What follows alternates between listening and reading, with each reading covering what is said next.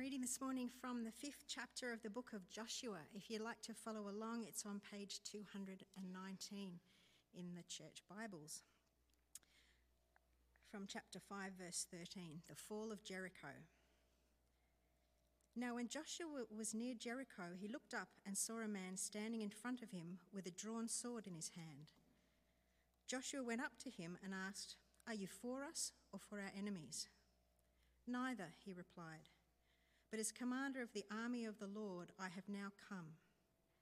Then Joshua fell face down to the ground in reverence and asked him, "What message does my Lord have for his servant?" The commander of the Lord's army replied, "Take off your sandals, for the place where you are standing is holy." And Joshua did so. Now the gates of Jericho were securely barred because of the Israelites. No one went out and no one came in. Then the Lord said to Joshua, "See, I have delivered Jericho into your hands, along with its king and its fighting men. March around the city once with all the armed men. Do this for 6 days. Make 7 priests carry the trumpets of ram's horns in front of the ark. On the 7th day, march around the city 7 times, with the priests blowing the trumpets. When you hear them sound a long blast on the trumpets, make the whole army give a loud shout. Then the wall of the city will collapse, and the army will go up, everyone straight in." So Joshua, son of Nun, called the priests and said to them, "Take up the ark of the covenant of the Lord and make 7 priests carry trumpets in front of it." And he ordered the army, "Advance, march around the city with an armed guard going ahead of the ark of the Lord." Then when Joshua had spoken to the people, the 7 priests carrying the 7 trumpets before the Lord went forwards, blowing their trumpets, and the ark of the Lord's covenant followed them. The armed guard marched ahead of the priests who blew the trumpets, and the rear guard followed the ark. All this time the trumpets were sounding, but Joshua had commanded the army, "Do not give a war cry, do not raise your voices, do not say a word until the day I tell you to shout, then shout." So he had the ark of the Lord carried around the city, circling it once. Then the army returned to camp and spent the night there. Joshua got up early the next morning, and the priests took up the ark of the Lord. The 7 priests carrying the 7 trumpets went forwards, marching before the ark of the Lord and blowing the trumpets. The armed men went ahead of them, and the rear guard followed the ark of the Lord, while the trumpets kept sounding. So on the 2nd day they marched around the city once and returned to the camp. They did this for 6 days. On the 7th day they got up at daybreak and marched around the city 7 times in the same manner, except that on that day they circled the city 7 times. The 7th time around, when the priest sounded the trumpet blast, Joshua commanded the army, "Shout, for the Lord has given you the city. The city and all that is in it are to be devoted to the Lord. Only Rahab the prostitute and all who are with her in her house shall be spared, because she hid the spies we sent. But keep away from the devoted things, so that you will not bring about your own destruction by taking any of them. Otherwise you will make the camp of Israel liable to destruction and bring trouble on it. All the silver and gold and the articles of bronze and iron are sacred to the Lord and must go into his treasury." When the trumpet sounded, the army shouted, and at the sound of the trumpet, when the men gave a loud shout, the wall collapsed. So everyone charged straight in, and they took the city. This is the word of the Lord.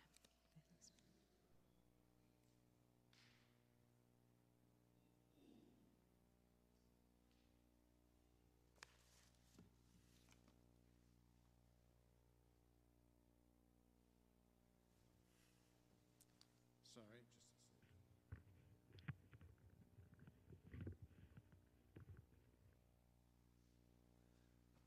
So we're continuing on the theme of being strong and courageous in Joshua, and today I've sort of sub-themed it, partnering with God.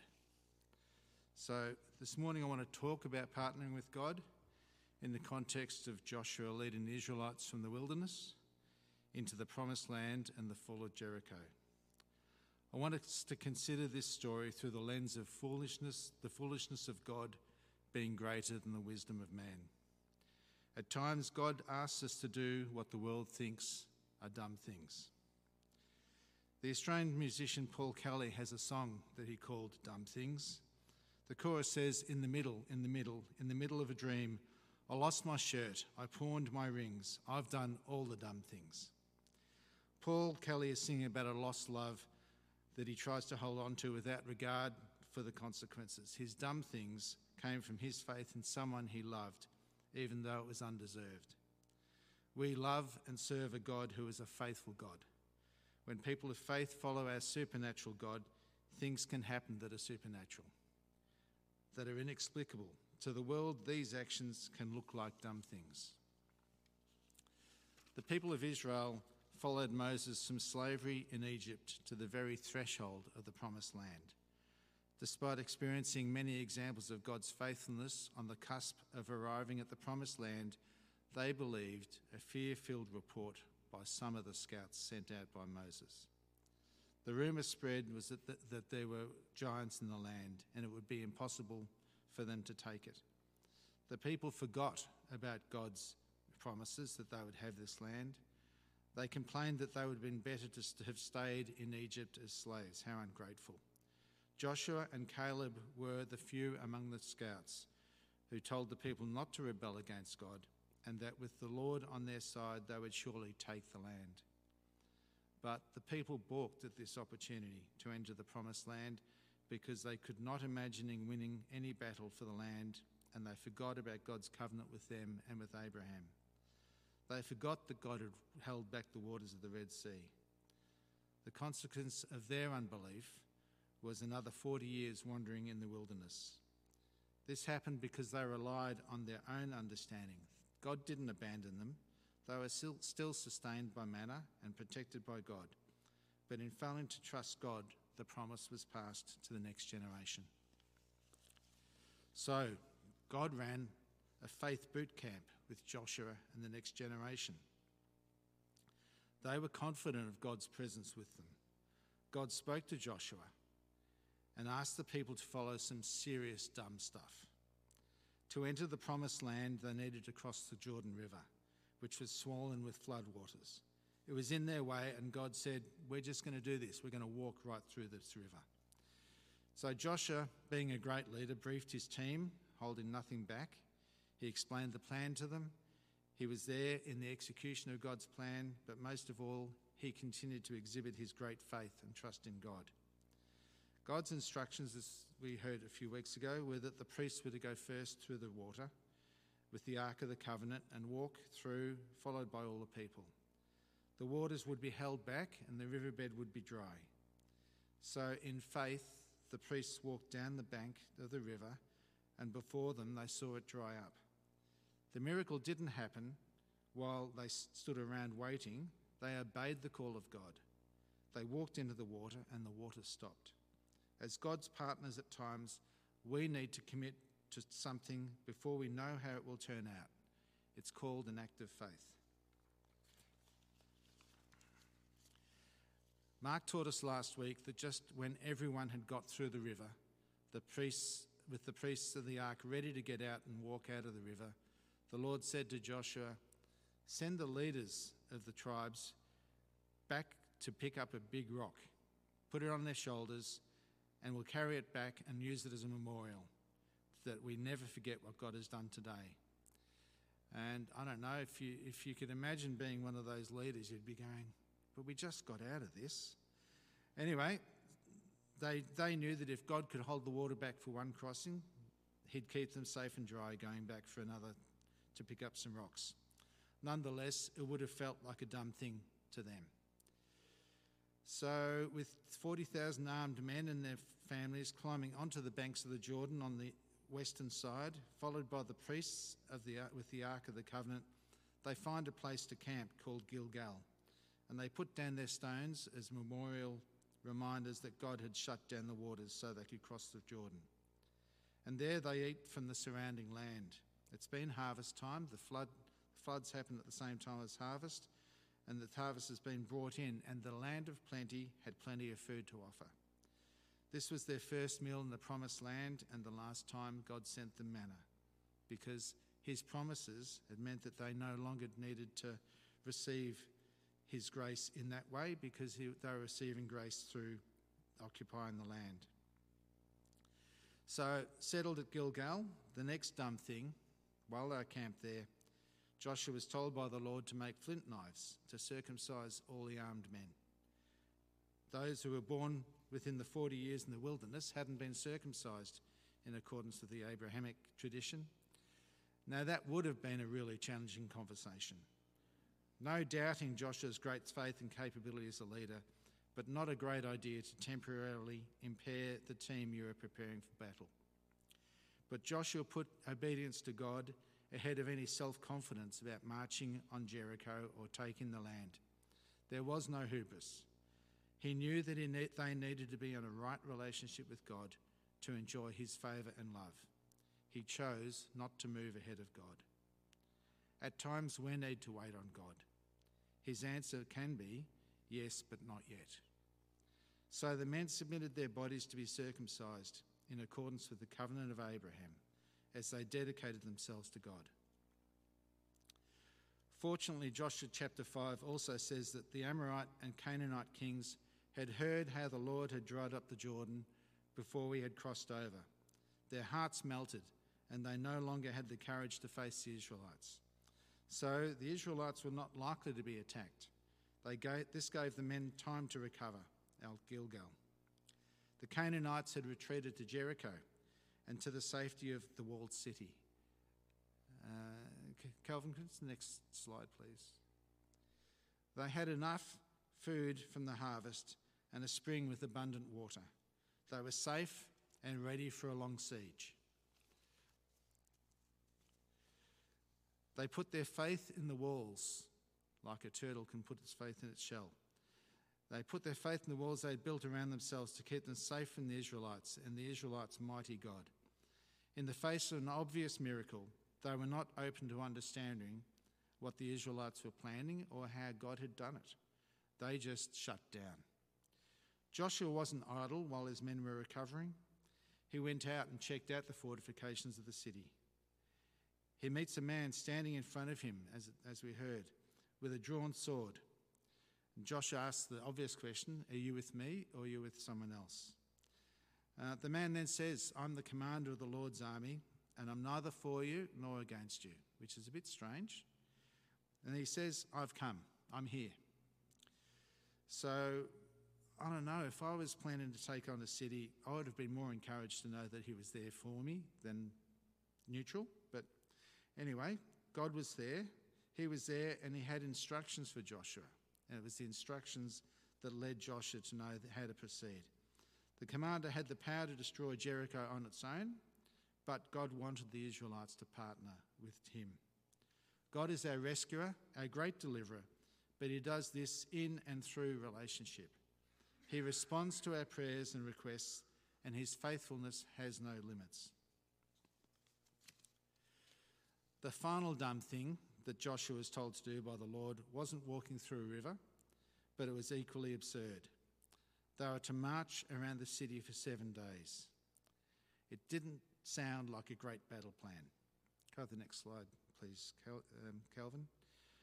No element of surprise, not a siege. The people of Jericho could come and go when they weren't marching around the city, or they could escape to the hills. They were marching around a walled and fortified city and making a lot of noise. But in the centre of the procession, they had the priests carrying the Ark of the Covenant. This was to tell the inhabitants, our God beats your gods. They were to march within range of the parapets, where their opponents could yell and throw missiles and spears. Do this for 6 days in a row, and then keep it going for 7 times on the 7th day. Certainly sounds like a dumb plan to me. So imagine you're at the MCG to watch St Kilda play Melbourne. Instead of warming up to play the game, the St Kilda team does a lap of victory, makes a lot of noise, and then goes back to the changing rooms. They do this for 6 days, and then on the 7th day, they charge around for 7 times. You can imagine the abuse and frustration of the opposing supporters and teams. Come out and play. Come on, get in the game. Or place yourself in the mind of a Canaanite soldier on the wall. Day 1, quick, high alert, those Israelites are outside the wall, let's be vigilant. Surrounding us, thousands of armed men and some priests with trumpets and some sort of mobile shrine. What is this all about? But soon all the action is over and the attacker has marched away again. Day 2, quick, back on the wall, what's happening? Are they going to attack? Do they have any siege equipment? Do they have ladders? Do they have a catapult? You can imagine the soldiers talking amongst themselves. What? The same as yesterday? Once around the city, then back to their camp? They can't beat us. Day 3, day 4, day 5. Do we even go on the wall if they turn up again? It's so predictable. Our walls are so strong and impenetrable. They've gone again, we're safe. But God's plan was bigger than the Canaanites and the walls of this ancient city. God, the Creator, uses this foolish plan and the Israelites to deal with the proud and depraved Canaanites. And at a time of God's choosing, he made the walls fall down. The Canaanites, who sacrificed defenceless babies and children to their ferocious gods, now found themselves defenceless against the Israelite attackers. In Corinthians 1:25, Paul wrote, "The foolishness of God is wiser than man's wisdom, and the weakness of God is stronger than man's strength." And in 1:28 he wrote, "God chose the weak things of the world to shame the strong, so that no one may boast before him." The fall of Jericho is not something the Israelites could boast in. They could only boast in their God, who pulled down those walls. It was truly an act of God. Next slide, please, Kelvin. The archaeology at Jericho indicates that the walls comprised a stone retaining wall, you can see that in the lower section, which then had mud brick walls built above it. The stone wall was the hardest part to climb. It was sheer with very few handhelds. After the 7th time around, and at the sound of the trumpets and shouting, it was the mud brick walls that fell over the stone walls. The collapsed mud bricks fell and provided the ramp, which allowed the Israelites to clamber into the city. So if you can imagine the upper walls falling down, that actually provided a smooth path for the Israelites to get in. The walls that once stood fell and became the invaders' rampart. Without the protection of the walls, the Canaanites were defenceless against the Israelites who were surrounding the city. This wasn't storming a fort through a single heavily guarded gate. The walls of Jericho just opened up in all directions. In 2016, I joined a team of architects and engineers with Architects Sans Frontières UK, and we had a project in Bungamati, Nepal, about 25 kilometres from Kathmandu. The project was to assist the community with a strategy to rebuild the town following the devastating earthquakes in 2014. These people built their houses from mud brick and straw. The earthquake made the roofs and the walls of the houses collapse, and with a double whammy, the monsoon rains came, dissolving the mud bricks and washing away their homes. Their crops were destroyed. I walked past many mud and rubble piles where once mud brick homes had stood. Our team partnered with the local people to help them identify what was important about their village and how they could make decisions about whether the use of new building techniques would impact on their traditional way of life. We were their partners, but they had to make the plan for themselves. They lived there in their way. Similarly, we partner with God. We can do nothing good without him, but paradoxically, the maker of the universe and all within it wants to partner with us. That is truly amazing. Our partnership with God takes many forms. It is in the prayers we pray, the conversations we have, the gifts we use. God doesn't need our help, but he is blessed by it. We bless the Lord with our faith and our obedience. Obedience not as slaves, but as loving sons and daughters. As we devote ourselves to God in these ways, he builds us in faith, in joy and in expectation of his goodness. He changes us through his Holy Spirit, and in us he produces the fruit of the Spirit. We are his orchard and providing spiritual sustenance to others. So what does our devotion look like? What does God expect of us? Next slide, please, Calvin. Micah, an Old Testament prophet, put it this way in chapter 6, verse 8. He showed you, O man, what is good, and what does the law require of you? To act justly and to love mercy and to walk humbly with your God. We are to be conduits of peace, to be prepared to support the disadvantaged and those who cry out for justice. And next slide, Calvin. The writer of Hebrews in chapter 13, verse 15, describes our response to God as a sacrifice of praise. Through Jesus, therefore, let us continually offer to God a sacrifice of praise, the fruit of lips that confess his name, and to not forget to do good and to share with others, for with such sacrifices God is pleased. We are to bear witness to God with our words and our lives. In an instant response world where the media encourages us to criticise and distrust, God wants us to lift up others with our words and our actions, just to be encouragers. I once worked with a senior retail executive who headed up a number of retail businesses. His favourite saying was, "Success builds on success." We know Ian's favourite saying is always, the answer is always yes, but this is someone else's favourite saying. It was so true. The discipline and hard work required to build one business meant that a successful business attracted investment, which enabled it to grow and to flourish. Faith is like that too. It grows as we believe and apply his word to our lives, responds to his prompting through the Holy Spirit, and we grow in trust in God. Faith builds on faith, and it grows as we share it with others, other believers, and with other people.